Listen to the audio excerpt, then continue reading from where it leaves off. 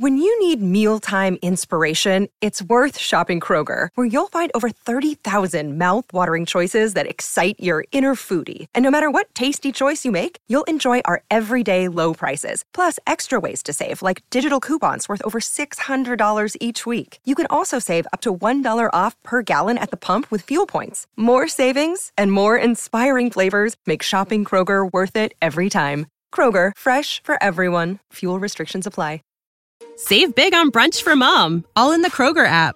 Get 16-ounce packs of flavorful Angus 90% lean ground sirloin for $4.99 each with a digital coupon. Then buy 2, get 2 free on 12 packs of delicious Coca-Cola, Pepsi, or 7-Up, all with your card.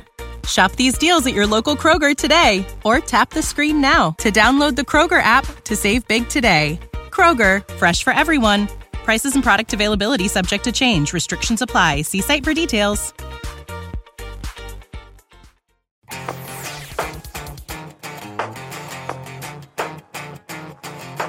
Welcome to this exciting episode of TFL Talking Cars, because today we are talking about the hottest, and I mean the red hot cars of 2020, Tommy. And what are those 4 cars? Well, we've got the new Land Rover Defender, the Chevrolet Corvette, the new mid-engine C8 Corvette. What are the next 2? The Model Y, and of course the Bronco. Now, we've driven 3 out of 4 of those, so we've got a lot of experience behind the wheel of these vehicles. Of course, the one we haven't driven, which nobody has driven, is the Bronco, and that's why we're saving it for the end.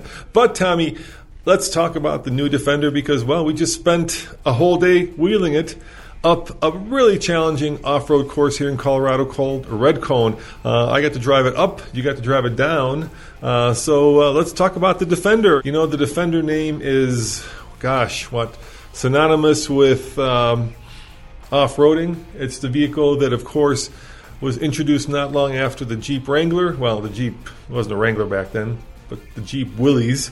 It's the one that conquered Africa. It's the one that most Brits would feel most at home with off-road, because it's a very British type of vehicle. And it's the one that we didn't have in America for a long time. And so the really cool thing was when we actually got to drive it, we took it up Red Cone with 3 other vehicles. What were those? Well, we had the old Defender, so we had a guy tag along in a 1995... Thank you, Chris. Yeah, that was really cool. 1994, 1995 Defender. And then we also had our Jeep Gladiator, and we had a 4Runner as well, so we kind of had a bunch of different metrics to compare the new model to. And before we actually talk about how it drives, let's give a big thank you to our friends at Land Rover of Denver, to Steve Burt over there, who lent us the Defender.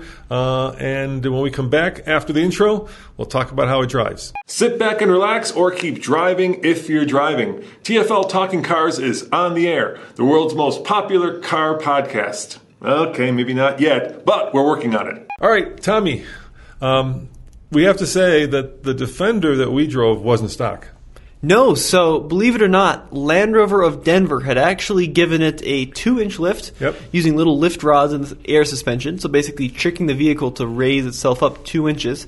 And then they also put on slightly oversized tires, so it was running BFG KO2s.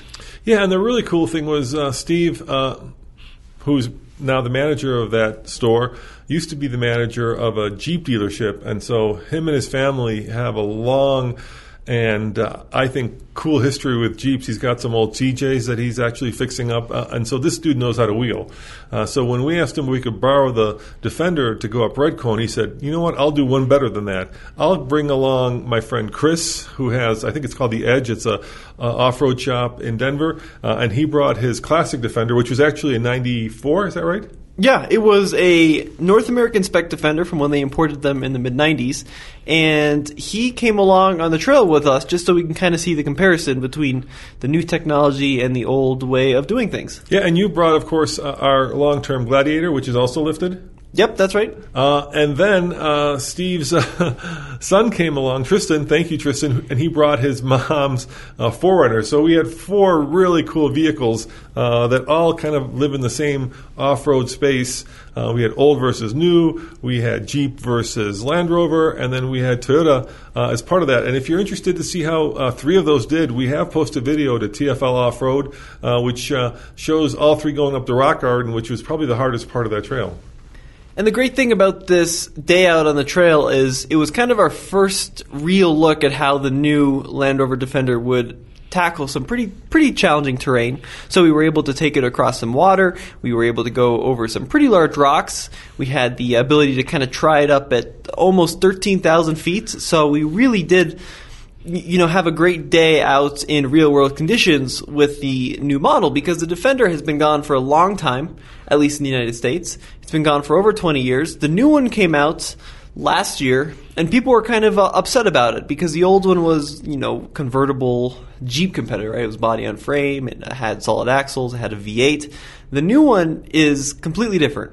It's got independent suspension, it's a unibody, it's got a choice of turbocharged engines, and there's kind of been a lot of discussion. Is the Defender actually worthy of its name? Is it going to be able to tackle the terrain that the old one could? Yeah, and actually beyond that, we also got to drive it both on the highway and on some twisty roads going to and from the mountaintop. So we got to experience it both the way that most people will and then the way that most people won't. And what I mean by that is, let's give a huge thank you and a shout out to, once again, Land Rover of Denver, because they did put this thing in harm's way, right? This is a vehicle that went up. Let's say that 10 is, I don't know, what's the hardest course we've done? Rubicon, something like that? Sure. And 1 is a dirt road. We were on something that's close to a 6 or a 7, especially in the rock garden. And, things did get scratched and bumped, and, the bottom of vehicles did get pretty seriously banged up on rocks. And to take a $72,000, I think this was a $74,000 Defender, and do that is a testament to how much faith and belief that the dealership has in that vehicle's ability. Steve actually took that Defender on a trail called Chinaman's Gulch. Yeah, I saw the video. Here in Colorado, and that is a properly challenging trail. There's a couple obstacles there that will really test approach, departure, breakover, and then the four-wheel drive system on any vehicle. And they really did, push the vehicle to its limit out on that trail. So it's cool that, there are dealerships out there that are willing to, put their inventory or their stock into some interesting situations to prove the worth of the vehicle. And by interesting, you mean dangerous. Yeah, rather than just, putting a sticker out on the lot. So it's really, really great to see Land Rover of Denver willing to do that with their new $76,000 rig. Yeah, and the other cool thing about the day out was that, of course, we could compare it to the old one, which is a much different vehicle. So I think we've teased it long enough. Let's talk about how it drives first on-road, and then we'll talk about how it drives off-road. So in order to do that, we have to talk about what's under the hood, right? In the new Defender, you do get the availability of 2 different engines. There is a 4-cylinder turbo, and then, of course, there's the one that we had, which is a new straight 6. Supercharged? Turbocharged. It's a turbocharged. Puts out 395 horsepower. And the Defender is big, especially the 110, which we drove, right? That's a 4-door. It's big and heavy. So when you're out there on the road, you can feel the size of this thing. It's a big family hauling SUV. And, the kind of the inside story about this is that this was supposed to be the Discovery 6. And then when Land Rover figured out that there was such a lot of need and want for an off-road vehicle, they took the Discovery 6 and basically, put the Defender nameplate on it. Whether that's true or not, we don't know. But it does feel true because it is a big SUV. Which is good because it also tows a lot. I think it tows 8,500. I disagree, Dad. Yeah. I don't actually think it is that big. You don't think? I think it's big. I think they designed this from the ground up to be Defender. You think so? Yeah, the interior does not feel Discovery. The interior is probably one of the best parts of the new vehicle. But it's not Discovery. It's very... Yeah, it's very different. It's got a lot of utilitarian. There's a lot of almost neoprene-like rubber on the inside. There's grab handles. There's a lot of shelves. There's just a lot of off-roady kind of goodness where you feel like you could hose off this material and not damage it, even though I don't think you'd want to do that with a $70,000 vehicle, but that's the kind of the feeling of it. The weird thing about the Defender is it doesn't look all that big. So when you stand next to it, it feels pretty normal sized. But then when you really get behind the wheel, that's when the size comes. Because when you're standing next to it, it looks like a Wrangler Unlimited. I don't think it's much bigger than a Wrangler Unlimited. It's not until you get behind the wheel and then you start... Why don't you do some research and see the difference in size? I bet you it is bigger. I'm showing the audience this amazing little video they put together. Oh, okay. Yeah. What's the video? It's the Defender running in the dirt. Oh, nice. Mm-hmm. You should show them the one that Steve put together.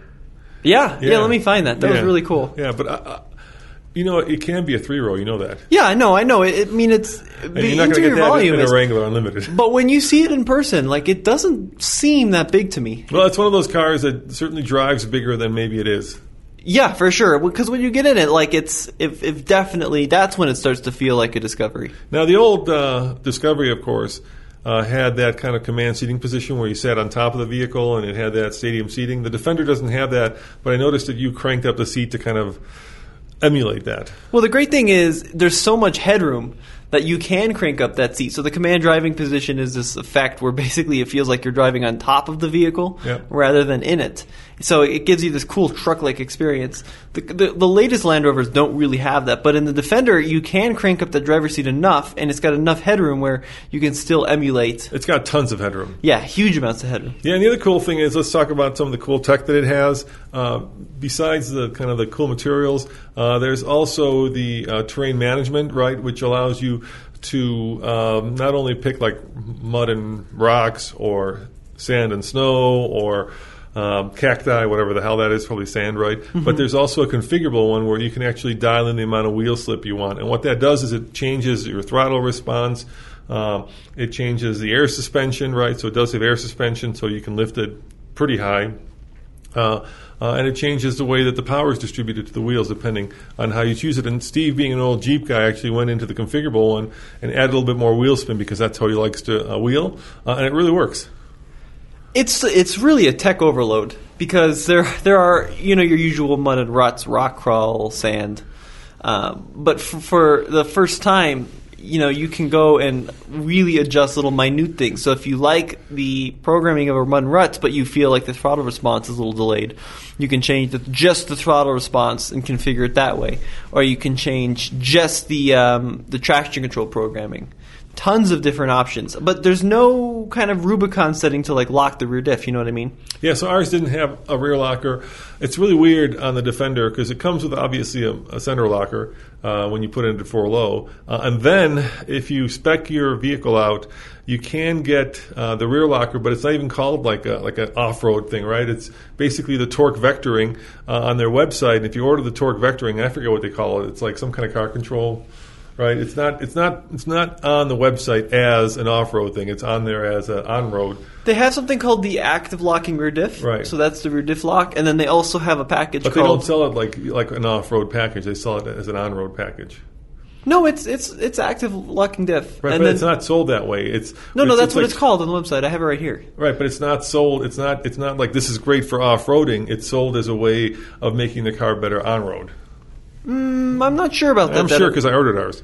Yeah, but so there's terrain response too, right. And then there's also the active locking rear diff. Right. That's what it's called. It's not marketed as the Porsche system. It is. The Porsche system is... Go on their website and look at it. All right, look I'll build one right here. Go build one and you'll see how it's configured. It's configured, and even the pictures of the thing on road in a snowy condition.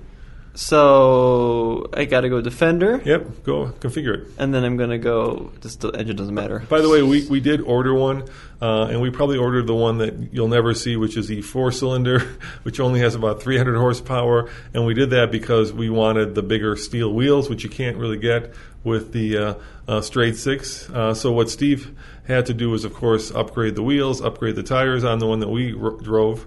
But if you get the smaller engine, which I think there'll be one of 2 built for America, then you can actually get the Steelies and you can get the bigger wheels. What are those, 18s, I think you can do, Steelies? You're out there configuring it. Yeah, I believe they're 18s. Okay, so here we go. Yeah. They're all off-road packs. So there's an off-road package, which gives you the electronic active differential by torque vectoring by braking, off-road tires, and then there's the advanced off-road capability package. Yeah, torque vectoring by braking. That's what I remember. But they're both marketed as, it's not like it's track. No, I didn't say it was track. I said it was or on-road. It's not on-road. It's torque off-road. Vectoring by braking. It's called the off-road package. Okay. I'm going with that. I think they did not. It's not as easy as just clicking the Rubicon button, but it is still an off-road package. All right. Anyway, go on their website, play around. You'll see what I mean. So that's the one we ordered. And even when we basically ordered the very basic one, Ours came out to, I think, $64,000. It's supposed to get here in October. So full disclosure, we do have one on order, but because of COVID, everything's gotten pushed back. And actually, we've got some news. They pushed back the 90, the two-door, until 2021 right now. Yeah, so that's the shorter wheelbase. Right. Yeah, you can't even get that really now until next year because once again of COVID. The other cool tech that we were talking about is the cameras. So there's some really cool camera tech in the Defender. There's two favorites that I have. One is basically the ability to see through the hood so that you can drive and see what the rocks are in front of your wheels or if you're about to go off of a cliff. Or there's this really cool camera which looks like the vehicle has a selfie stick that's stuck, let's say, in front of it or next to it, so you can actually see yourself driving the vehicle from as if you were, let's say, 4 or 5 feet outside of the car looking back on the vehicle, and that's pretty cool. If you are into really fancy technology, I think the Defender is going to be better than both the Wrangler and the Bronco because it's just got so much more of it. From like the wade depth sensors where it'll tell you how much water you're going through to the crazy advanced hill-descent control. I mean, the Wrangler and the Bronco also are bringing in new tech, but in terms of actual, gizmos that you can play with out on the trail, the Defender, I think, has got more than both of those. But you also pay for it because it starts at $49,900. Yeah, and you'll never see that one. No, so realistically, you're going to be looking at a $65,000 or $75,000. And that's with the small engine, the steel wheels, and the no bells and whistles, no heated seats, no sky roof, no nothing. Which is what we ordered. Yeah, the one we configured was $64,000 right, with the 4-cylinder, and it didn't have any of the fancy things that would make it comfortable, like you might expect a $70,000 or $64,000 SUV to be. So anyway, we get on the trail, and here's the order of things. First, Tommy heads up in the Gladiator. Now, keep in mind, it's a Rubicon, so it's lifted 2-inch Mopar lift. What size tires? 35s on there? Yeah, on our Gladiator, we've got 35s. Yeah, so he's got 35s. Front locker, rear locker, disconnectable sway bar, pretty much as off-road worthy as a Jeep can get. Then I'm following him with the new Gladiator. Now, this is a 2-inch lift. The new Defender. The new Defender, sorry. The 2-inch lift with KO2s on it. How big were those tires? Like 33s? I think they were 33s. Yeah, so it's a little bit taller. And then Chris is following in the old Defender, the 94. And he's had it really cool. I think that was like a 4-inch lift. He had some military spec tires on that thing. He really wheeled that thing. It wasn't just like a show vehicle. It was one that got used a lot because you could see the bumps and dents and bruises on it from having been in the thick of things. Yeah, he said it was a 3.5-inch lift with 36.5-inch tall tires and locking discs. So that one was super built out. Now the video you see right now is actually them going up Chidaman's Gulch. Oh, cool! So it'll give you kind of a sense of what the Defender performs like. But it does surprisingly well because it has air suspension, so you can really jack it up and gain a lot of ground clearance. And then following behind was Steve's son, Tristan, bringing up the rear with a 4Runner, but it wasn't a TRD Pro, even though it said TRD Pro on it. They stuck those on there just for fun. It was a basic one, didn't have the it had A-Track, but not the adjustable control. The story is they needed a third row, yeah, but you can't get the third row in the TRD off-road. Right. So he took the SR5 that they bought and basically turned it into a TRD off-road because that's what his wife wanted it to look like. So it was an interesting setup. And how did the Defender do out on the trail? Well, so we get to our first obstacle, which is this part where the road narrows and there's a big boulder that you have to go over. And you get up there with the Gladiator and you kind of scoot over it. Now, the Gladiator has one Achilles heel, which is... It's beige. No, it's long. Okay. It's super long, which means even with the lifted one, it has a pretty crappy breakover angle, so it's easy to get hung up. And that came into play later when we went up the garden and that video we talked about. But then I went up, and I actually went up and over that big rock, and then I got hung up on, I think it was the bottom of the A-arm, wasn't it? I think it was the rear diff. Was it so well, he said rear diff, but I think it was the A-arm. Well, it took a good chunk out of the rear diff shield, so I think it was the rear diff. Because basically the whole thing was high-centered right in the middle of the vehicle. Yeah. So it was like a big pointy rock, and then it was just completely stuck in the middle of the belly pan. So I think it was the rear diff. But the Defender does have these A-arms in the suspension that kind of hang down quite a bit, and you could they're aluminum, you can see them, and you kind of wonder why they did that. I think it's because, unlike the Gladiator, it doesn't have a solid axle. It's got independent suspension, and so you've got basically I think, a little bit of an Achilles heel with these things that hang kind of way down. It's kind of like the Chevy Silverado with that bottom mount for the Rancho shock, right? It just hangs way down. It just looks like something that's going to get hung up on a rock. Anyway, that was the only time that we actually needed to push, so it wasn't that hung up because you guys pushed me out. And then the old Defender came up and over it, didn't care. And then the 4Runner came up and over it, struggled a little bit. Wheels spun, tires got a little hot. But it walked right over. It did it, yeah. I don't think it had a lot of difficulty. Yeah, the 4Runner was a real surprise in the trail. It just ate everything up. But, the Achilles heel with the Defender is not only those rear suspension arms, which you'll find on any independent or suspension vehicle, but it's the fact that when you jack the suspension way up, you just lose all suspension travel, and it really becomes firm. And the new Defenders supposedly have actually 2 airbags, right? One big one and then one small one on top of it. So when you do jack it all the way up, you do have a little bit of suspension travel. But still, you could really see it struggling. And part of the reason I think it struggled was it didn't have that locking rear diff, right? Because open diffs, no matter how much technology you have, you could still see the thing really working hard to try to figure out which wheel and tire had traction and which one didn't. So, it's using the ABS to brake the one that's spinning, sending power to the one that isn't. But that all takes time, whereas if you're all the way locked down, it just goes. It was the first edition, so Steve was saying that the first edition models can't be spec'd with the locking rear diff.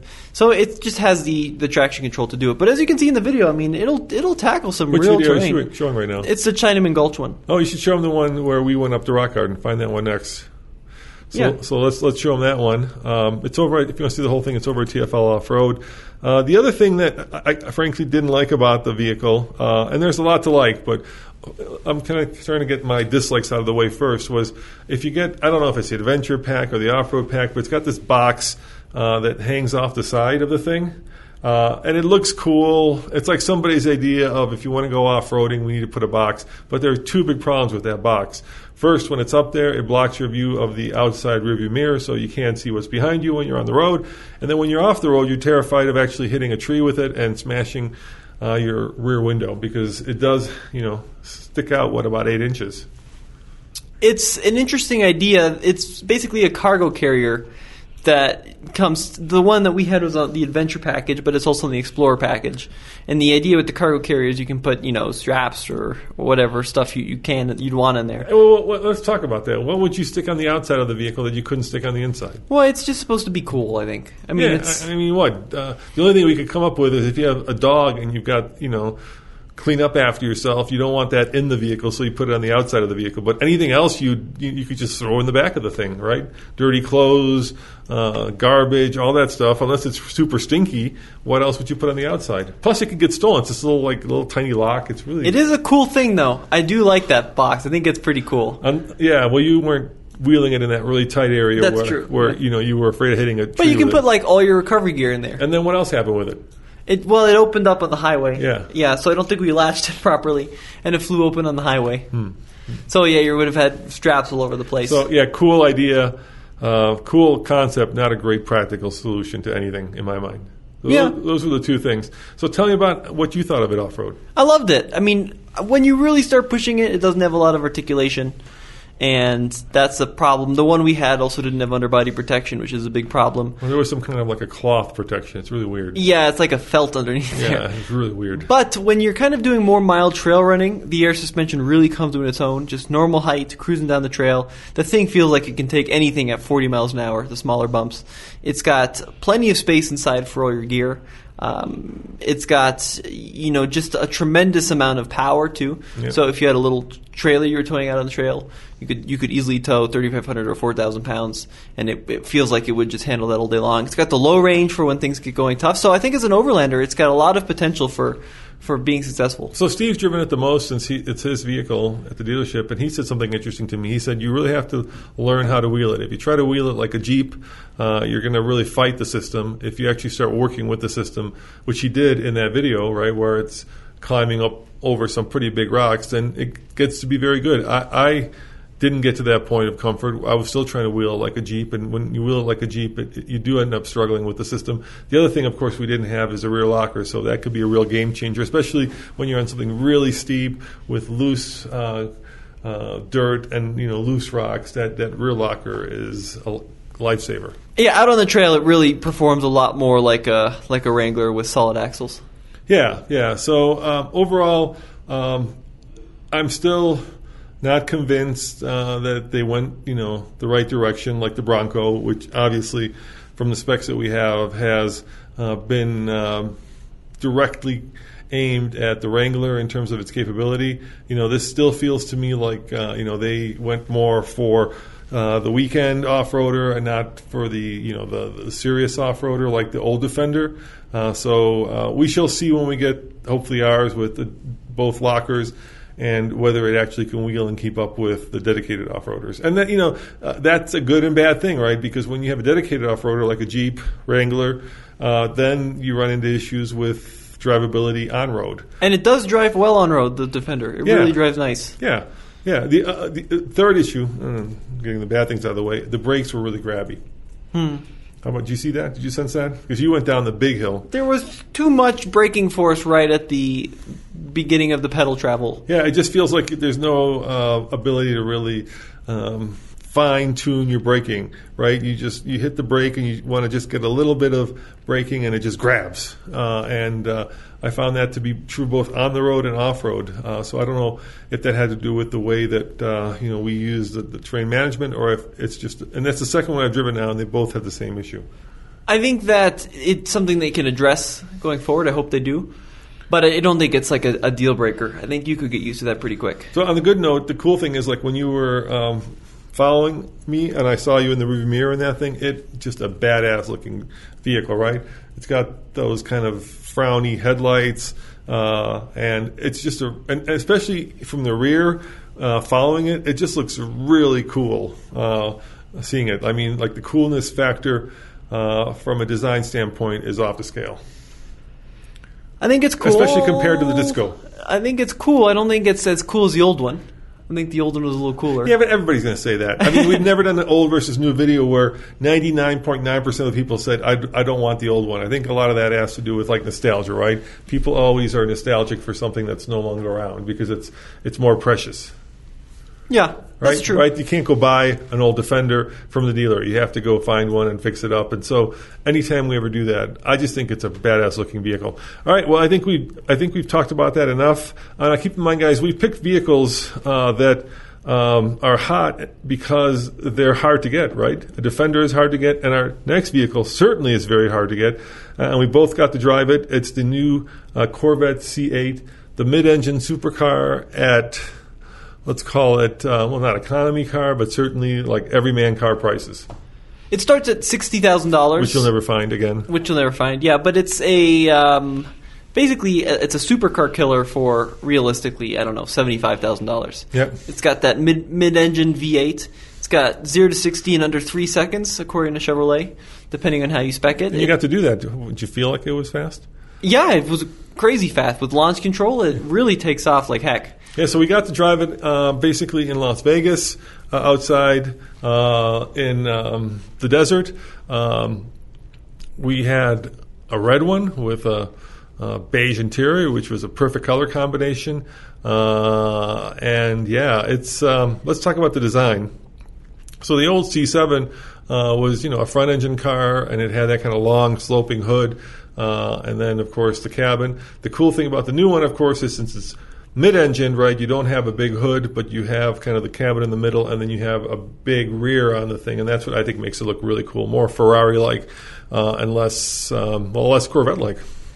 The car is incredible. The design is the one thing I'm not super hot on. Very busy. Very busy, yeah. They really threw kind of everything they had at it, and it almost looks like they threw just a little bit too much at it, so I think there's just a little bit too many creases and curves, especially on the front end, but they did definitely go for that fighter jet-like design. There's no doubt that it was inspired by aircraft, and I think most people out there are going to love the design. Yeah, and it comes as a hard top, kind of target top, right? So you can take the top off, and then there's a space that's behind the trunk, which is now behind the engine, right? So it basically goes front, passenger compartment, engine, and then there's a trunk, and then in that trunk you can stick the target top, so you can make it a really cool open-air vehicle. And then the materials are all top-notch. I mean, it really does feel like a supercar at regular car prices. Yeah, and there's also a convertible, too. Yeah. So if you want to spec more of an open-top experience, you can have a retractable hardtop as an option. I mean, they really just killed this new car. Yeah, you sit down low inside of it. Everything is very driver-centric, so you've got the classic kind of Corvette thick steering wheel that you're looking into, and you're looking kind of straight ahead, and because there's only a little frunk, you can actually see the road right in front of you, so there's sight lines are really good. And then off to your right, there's a kind of like a ledge that runs along, and then you've got all these HVAC buttons, your heated seat buttons along the ledge that control everything. It feels like you're in a cockpit of a fighter jet. It certainly is different than any other Chevrolet on the market. So they really went bespoke on it, from the squared off steering wheel to the use of aluminum to like the curves on the top of the dash. The interior is next level. So the interior does feel like a $100,000 car. And it all the material qualities are really nice. Tons of options. So we had a 3LT equipped vehicle that we tested, so that's more of like the luxury end of it. But you can have the Z71 packages on the more basic cars, and those are going to be kind of your high performance models. It's amazing that you can have a car now which will go 0 to 60 sub 3s for the mid 60s, and looks like a Ferrari, and handles like a Ferrari, and sounds like a V8 powered Ferrari. And you can service at your local Chevrolet dealer. Yeah, and here's the thing, right? It's got, 450 horsepower, if I remember right? It's been a while since we drove it. You can probably look at that. I'll look up the exact number. But we this week at the office, we have the new Hellcat Challenger Red Eye, which has 800 horsepower. And we just took it to the track and raced it against a car that we'll be talking about next, which is the Model Y. And when I say the track, I mean the quarter-mile Bandimere drag strip.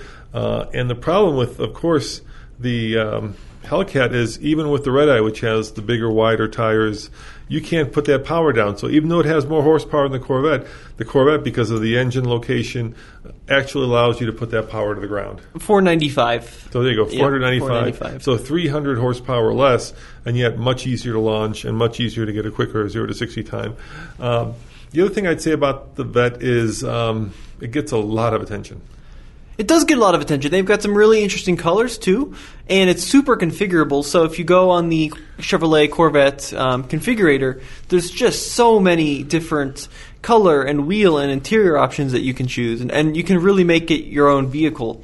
So kind of, with the C6s, where they all pretty much looked the same, they were all various blues and whites and reds. There's some really interesting options on the C8 that will allow you to configure like the interior stitching and all the stuff throughout the vehicle to make it your own. It's also the car that every YouTuber loves to own, right? So it's become the darling of the YouTuber community. So a lot of the popular channels have bought one. The cool thing was, of course, that they were, the bad thing, I guess, was that they were supposed to build a whole bunch of 2020s, and then COVID hit. They had to close down the factory in Bowling Green. And then I think they basically said, we're not going to build any more 2020s. We're going to go right to 2021 when they open up the factory again. Yeah, which is it's a shame, but they're gonna be making as many as they can. I think. I don't think this is gonna be a limited run car. And like with all these cars, which is so frustrating, and there are good dealers out there are bad dealers out there, but good gosh, I understand you guys need to make money, and it's what the market will bear. But for that first pre-COVID Corvette, dealers were marking these things up to over $100,000, right? A $70,000, $80,000 car, $120,000. I think I even saw one for sale somewhere in Florida for like $150,000. Wow. Yeah, that's like double the price. And I get that you'll make a lot of money profit, but you're going to just burn so many bridges with your customers by doing that. You just feel like, as a customer, if you walk into a dealership and you're looking at a car that with an MSRP of, let's say, $74,000, and the dealer has it marked up to $94,000, you just feel like the dealer is taking advantage of you. And I know the dealers come back would be like, well, that's what people are willing to pay for. It doesn't make me feel any more amiable toward the dealer. I just feel like because they've got a hot car, they're gonna make hay when they can. I don't think it lends itself to long-term relationships with your customers. But anyway, that's a whole different conversation. The conversation we can have, though, is, Chevy's got this interesting approach to cars, like the Corvette, out of the ballpark home run for them, right? Mm-hmm. And yet, some cars, and this is very confounding because we were just talking about this the other day, some cars that they build, and let's take one that was just at our office, the new Trailblazer, right, is basically kind of, just a high volume, economy crossover. And you kind of wonder, if you can put this much technology into the new Corvette, why can't you do the same thing for the Blazer? Let's make it a Bronco competitor instead of what it is, which is, a suburban kid ferrying machine, or the Trailblazer, which could have been a really cool, hardcore off-roader instead of being a 3-cylinder kind of runabout. I mean, it's a cost thing too. Right, because we're talking about a $70,000 car versus the Blazer. The Trailblazer we had was just under $30,000. So we've been doing this for 10 years, right? And something interesting has happened over the last couple of years. And that is when a manufacturer actually builds a car that people want. Not need, but want, right? There's a big difference. And these are all cars that people want. And there's a couple here that, of course, aren't cars that we're not talking about, like the Cybertruck, the Rivian, because they're trucks, right? And actually even the Mach-E to some extent. We're not talking about that because, once again, we wanted vehicles that we've driven. Then all of a sudden, people really are willing to put their money where their mouth is, right? For all these cars, people have put down reservations way ahead of when the thing was being made. And we'll get to that one with the Bronco especially. I think Ford announced that they had over, 150,000 reservations for a Bronco. Wow, that's a ton. Yeah, that was last week. That was the news. And so you wonder, if I were a manufacturer, and, we make videos, and so when a video becomes very popular, we say to ourselves, we need to make more videos like that. Why don't manufacturers say that to themselves? Why doesn't Chevy say, you know what, the Corvette is out of the ballpark home run. Why don't we build more cars like the Corvette? I mean, I think lots of character, lots of engineering, lots of performance, lots of everything. I just don't know if there's profit to be had in that. That's what the accountants would say, I think, at GM. Because if you have an $80,000 car, you can maybe, especially a halo car like the Corvette, you can put the resources in to design and engineer it. But if you're talking about a $17,000 Chevrolet Trax, how much of that technology are you willing, and how much of that technology is going to be able to, or profitable to put into a car like that? I don't know. Pick the segment, right? Let's talk about the Chevy Trailblazer, right, which you just reviewed. Yeah. That's a cute little off-roady kind of runabout. Yeah, it was great. Really, really good car. Right, but why not make that like make it badass, make it cool, make it something that people lust after, not something that you have to start discounting right away and start putting into rental fleets, all this stuff that ends up happening with cars that people don't really want but end up buying because, that's how much budget they have. I'm just not sure that is a way anymore to build a car company. And let's talk about our next car, which is a completely different car company. It's Tesla, right? Tesla is now building cars and trucks that people lust after. These are highly desirable cars, and we just bought the Model Y, and the Model Y, of course, is their latest, and I would think their greatest car. And once again, no matter what the Tesla is, you're going to get a whole bunch of things, right? You're going to get a completely different driving experience because it's electric. But more than that, you're going to get a completely different ownership experience because they do over-the-air updates. You're also going to get instant acceleration because you've got just tons of torque. You're also going to get something that you can live with on a daily basis, but has its own proprietary charging network that's throughout the entire world now.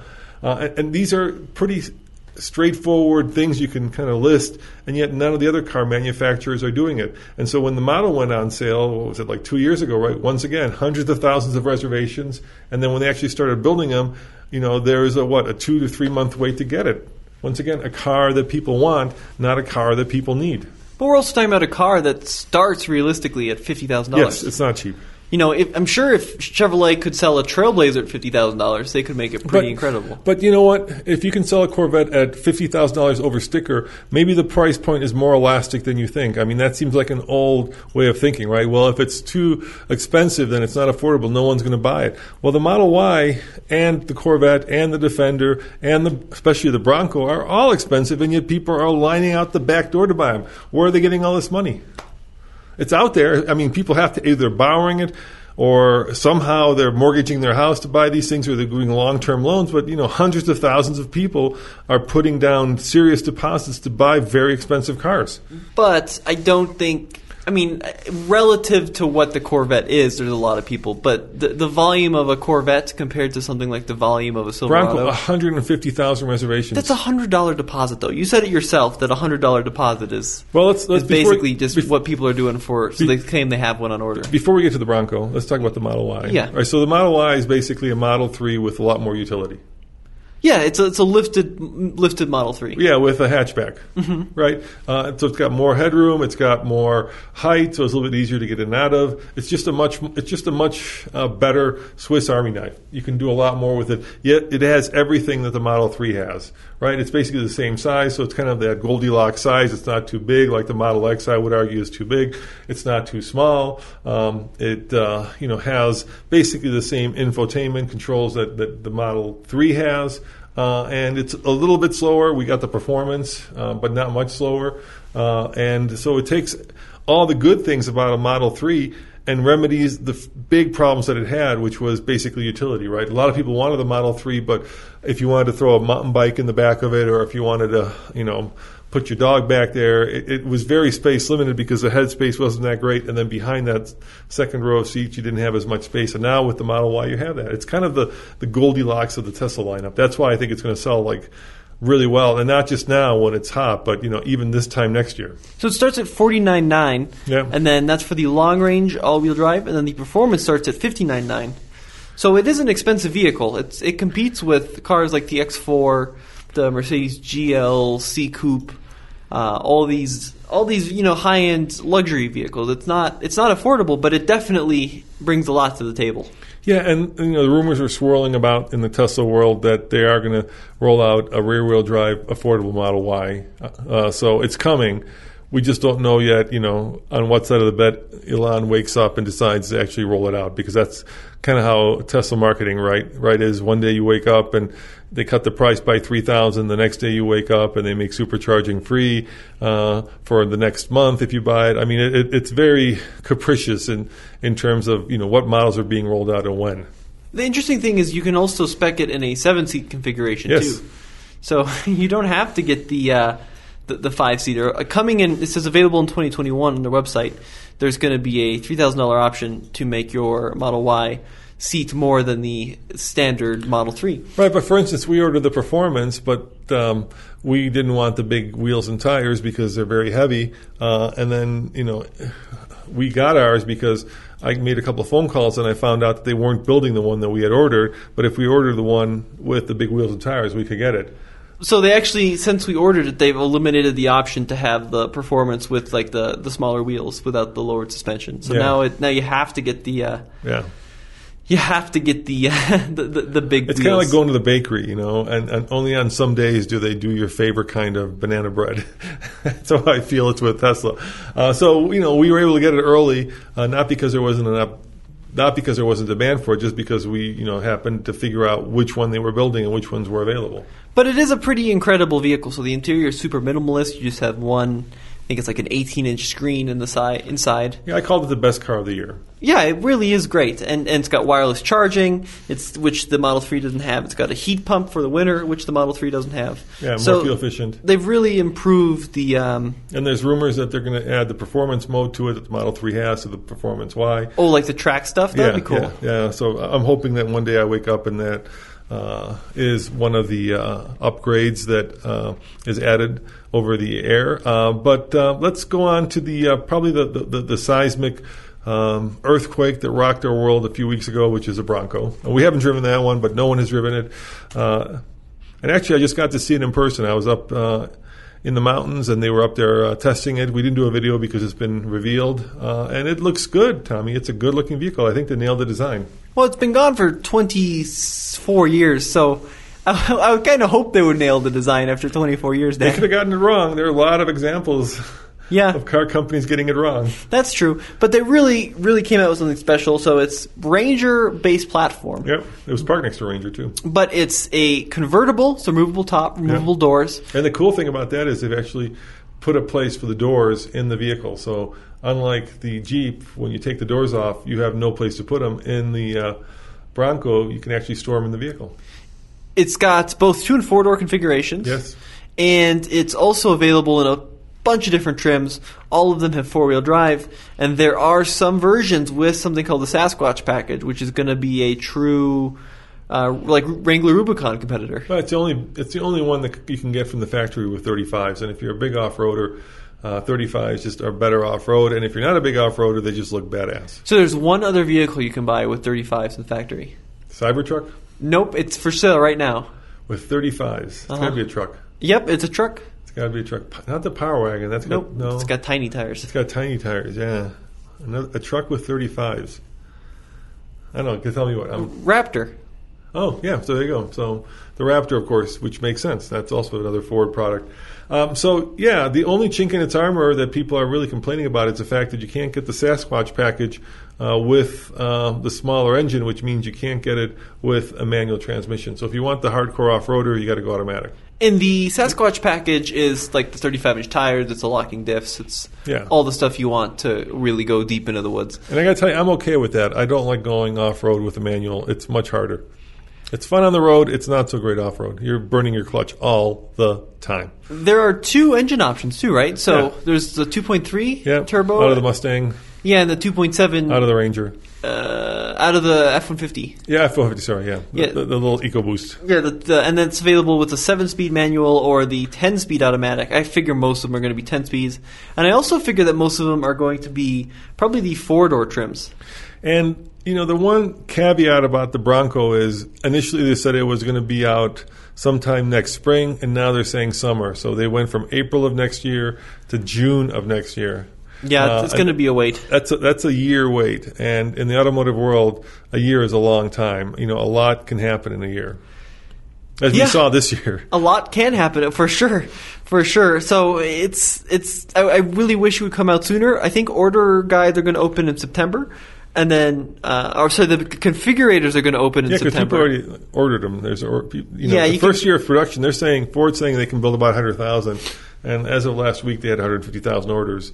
And once again, I got a bad feeling that the first ones are going to be the special launch editions, which are going to be the crazy expensive, very luxurious ones. Yeah, well, you're right. So order guides, I'm just all over the place. It starts at $30K. Yeah, so the configurator goes live in September. You can officially place your order in December, is what I've heard. No, you mean actually, no, people have already placed their order. Well, those are just reservations. Right. So that's just basically saying I reserve my ability to buy a Bronco. Okay. Yeah, all right, but we get all these emails from people saying, I already ordered mine, and I'm not going to split hairs with you. You haven't ordered it, you reserved it. Right. But it's a pretty big distinction, you know what I mean? Yeah, putting $100 down is It's pretty different than putting down a big down payment for one. I don't know if you need that. Do you need that? I don't know. We don't know. You can't.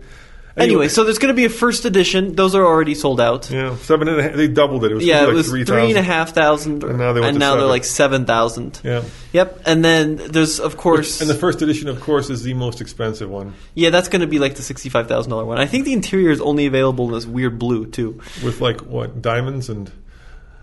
Diamonds. Yeah, diamonds and the more expensive. And I don't think it's going to come diamond encrusted. Exotic leathers made from, extinct dinosaurs. Yeah, but the one you want, like the black diamond or the base models, the Badlands. Yeah, those are all going to come later, and I think it's going to be hard to find those configurations, more of the lower end trims, because dealers are always going to spec the $50,000, $60,000 ones because that's the one they're going to make money on.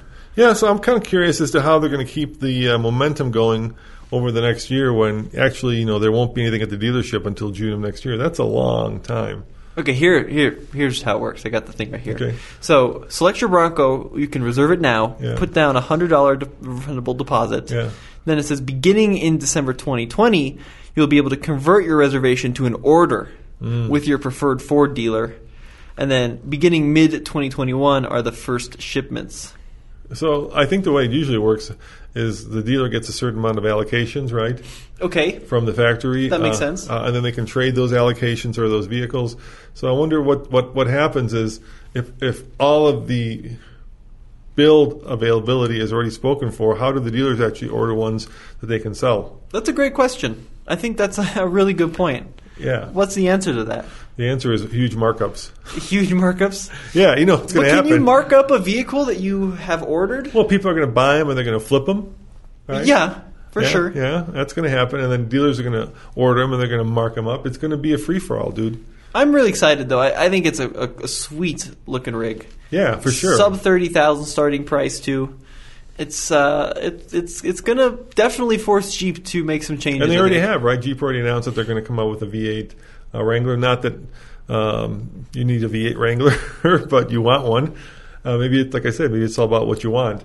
And so I think Jeep still has like a year of sales before they start getting hit pretty hard with Broncos, because let's face it, the Wrangler is in the crosshairs of the Bronco. It's a direct competitor. I mean, you could just see like Ford benchmarked the Wrangler, and they said, okay, here's what the Wrangler is in terms of size, capability, in terms of features, and let's just go one step above that in every potential ability. I think that's what they did. So do you think people are going to not place a Jeep order because they're waiting for the Bronco? So if someone's going to buy a Wrangler, do you think they're going to hold off for the next 8 months? I'd love to see what you guys think. Let us know in the comments. Were you thinking about buying a Wrangler and said, no, I'm going to hold off on the Bronco? Or are you now, actually going to trade in your Wrangler for a Bronco? I'd love to find out what people are thinking. That's a good question. The other thing that I'm a little disappointed in is I wish they had actually made the jump to the next level, which is electric. I'm sorry, guys, but I know, and I used to be like this, I didn't think electric vehicles were going to be the future. I thought they were just going to be kind of a thing in the pan, but when the Tesla Model 3 outsold the 3 Series, which forever was the benchmark for sedans, and then in a lot of places in the world, electric cars are outselling gasoline cars, it's coming. And so I kind of wish that Bronco had gone and actually done something electrified right away, as opposed to doing just the traditional gasoline engines. Yeah, that would be a really I'd love to see like a 50 kilowatt bold battery. Step. Yeah, like a 200-mile range in an all-electric Bronco would have been a really cool thing. Yeah. I mean, basically they matched, in some cases, I think, beat the capability of the Wrangler and definitely the features of the Wrangler. But it would have been cool if they would have leapfrogged them rather than met them and forced them to do something like a V8. Yeah, because let's look into our crystal ball. Let's look into our crystal ball a year and a half from now, right? Not that far, right? So you're going to have the ability to choose from, and if you want an off-roader now, this is true, right? You can have the ability to choose from a traditional Bronco, which I think a lot of people will because they, again, smash out of the ballpark. But you're going to have Rivian out there selling their electric truck, which has some pretty cool capabilities like doing the tank turn. You're going to have the Cybertruck out there, right? They broke ground on the factory in Austin, which is actually something that is completely bat bonkers beyond anything. And so I wonder if at some point people will be like, the instant torque of electric vehicles really is what shifts the ground. We just took a Hellcat and raced it against our Model Y at Bandimere, and the results were eye-opening, and I wonder if the same thing's going to happen in the off-road world. I got a sneaking suspicion it might. We're going to have to wait and see. I think the off-road world is going to be the last one to convert to EV. Yeah, because you can't plug it into a tree. Right, because when you're out on the trail, you're going to be stuck if you run out of power. So I think Ford definitely has a bunch of years before they need to, for sure. You sure? You sure about that? Because like I say, you're going to have a Cybertruck, you're going to have a Rivian, you're going to have a Workhorse. Someone who's spending $69,000 on a Rivian is not cross-shopping that with a $35,000 Bronco. First of all, you'll never see a $35,000 Bronco. Okay, what about a $40,000 Bronco? Barely. I don't believe it. I think the first, if the demand is as strong, if I were Ford, I would not touch. It happened with Defender, right? They're saying that they're not building the 110 because the 90, the smaller one, right? Because it's of COVID. But all you're seeing right now at all the dealerships are $70,000, $80,000 Defenders. I think that's what you're going to see at the Bronco dealerships for the first 6 months. So let's say that actually they hit their numbers and they come into June. I don't think you're going to see a $30,000 or $40,000 Bronco that you can buy. I'm sure they'll be sitting there. No, I have no doubt that, but I don't think that's going to matter in terms of Rivian. Then you're directly competing against Rivian and a Cybertruck. At $45,000, you're not competing against a $70,000 Rivian. But you're not going to see that $45,000. But you're not going to see a Rivian either because they've all been there's waiting lists out the door for a Rivian. And people have tons of them ordered. and they have to build them up. It's going to take a long time before these... Rivian's supposed to come out at the same time They were with the Bronco. supposed to be out by now, Dad, and they keep delaying it and No, they were delaying supposed to be it. out in the first quarter of 2021. I thought the initial plan was late 2020. No, 2021, early first quarter, and now they just said June. I'm suspicious that thing's going to come out, Dad. Right now, Rivian and Bronco are set to come out at the same time, and the Cybertruck late 2021. I mean, we're also comparing a small SUV versus a full-size truck. Yeah, but I think people will cross-shop them. I'm not so sure about that. I don't think someone in the market How about the Workhorse? Workhorse is so far, I think, from also actually needing... Lordstown. Yeah. Lordstown's so far from actually coming out with a truck that's going to be readily available.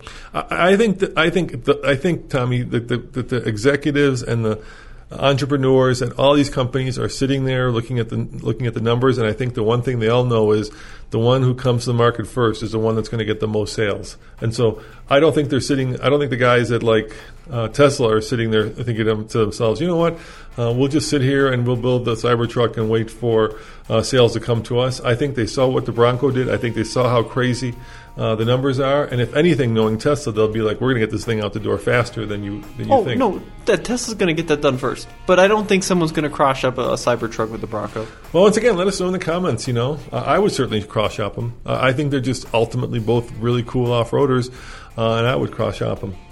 I'm not sure I would, but let us know in the comment section below. Yeah, all right. Well, there you have it, guys. The 4 hottest vehicles of the year. There's a couple others. I think the RAV4 Prime is another one, and once again, showing the way of electrification. The RAV4 Prime is a RAV4 with a battery big enough to get you 40 miles of all-electric range, right? And we're going to build a couple thousand of them. Now they're saying they're going to build 5,000 of them, and the demand is through the roof. You can't find them. Once again, build the vehicle that people want, not people need, and you're going to be successful. Yeah. Okay. All right. Thank you all for tuning in, for spending about an hour with us. Remember, if you want to see these videos, head on over to TFL Car, TFL Truck, TFL Off-Road, and we will talk to you next week. See you guys next time. Ciao. When you need mealtime inspiration, it's worth shopping Kroger, where you'll find over 30,000 mouth-watering choices that excite your inner foodie. And no matter what tasty choice you make, you'll enjoy our everyday low prices, plus extra ways to save, like digital coupons worth over $600 each week. You can also save up to $1 off per gallon at the pump with fuel points. More savings and more inspiring flavors make shopping Kroger worth it every time. Kroger, fresh for everyone. Fuel restrictions apply. Save big on brunch for mom, all in the Kroger app. Get 16-ounce packs of flavorful Angus 90% lean ground sirloin for $4.99 each with a digital coupon. Then buy 2, get 2 free on 12 packs of delicious Coca-Cola, Pepsi, or 7-Up, all with your card. Shop these deals at your local Kroger today, or tap the screen now to download the Kroger app to save big today. Kroger, fresh for everyone.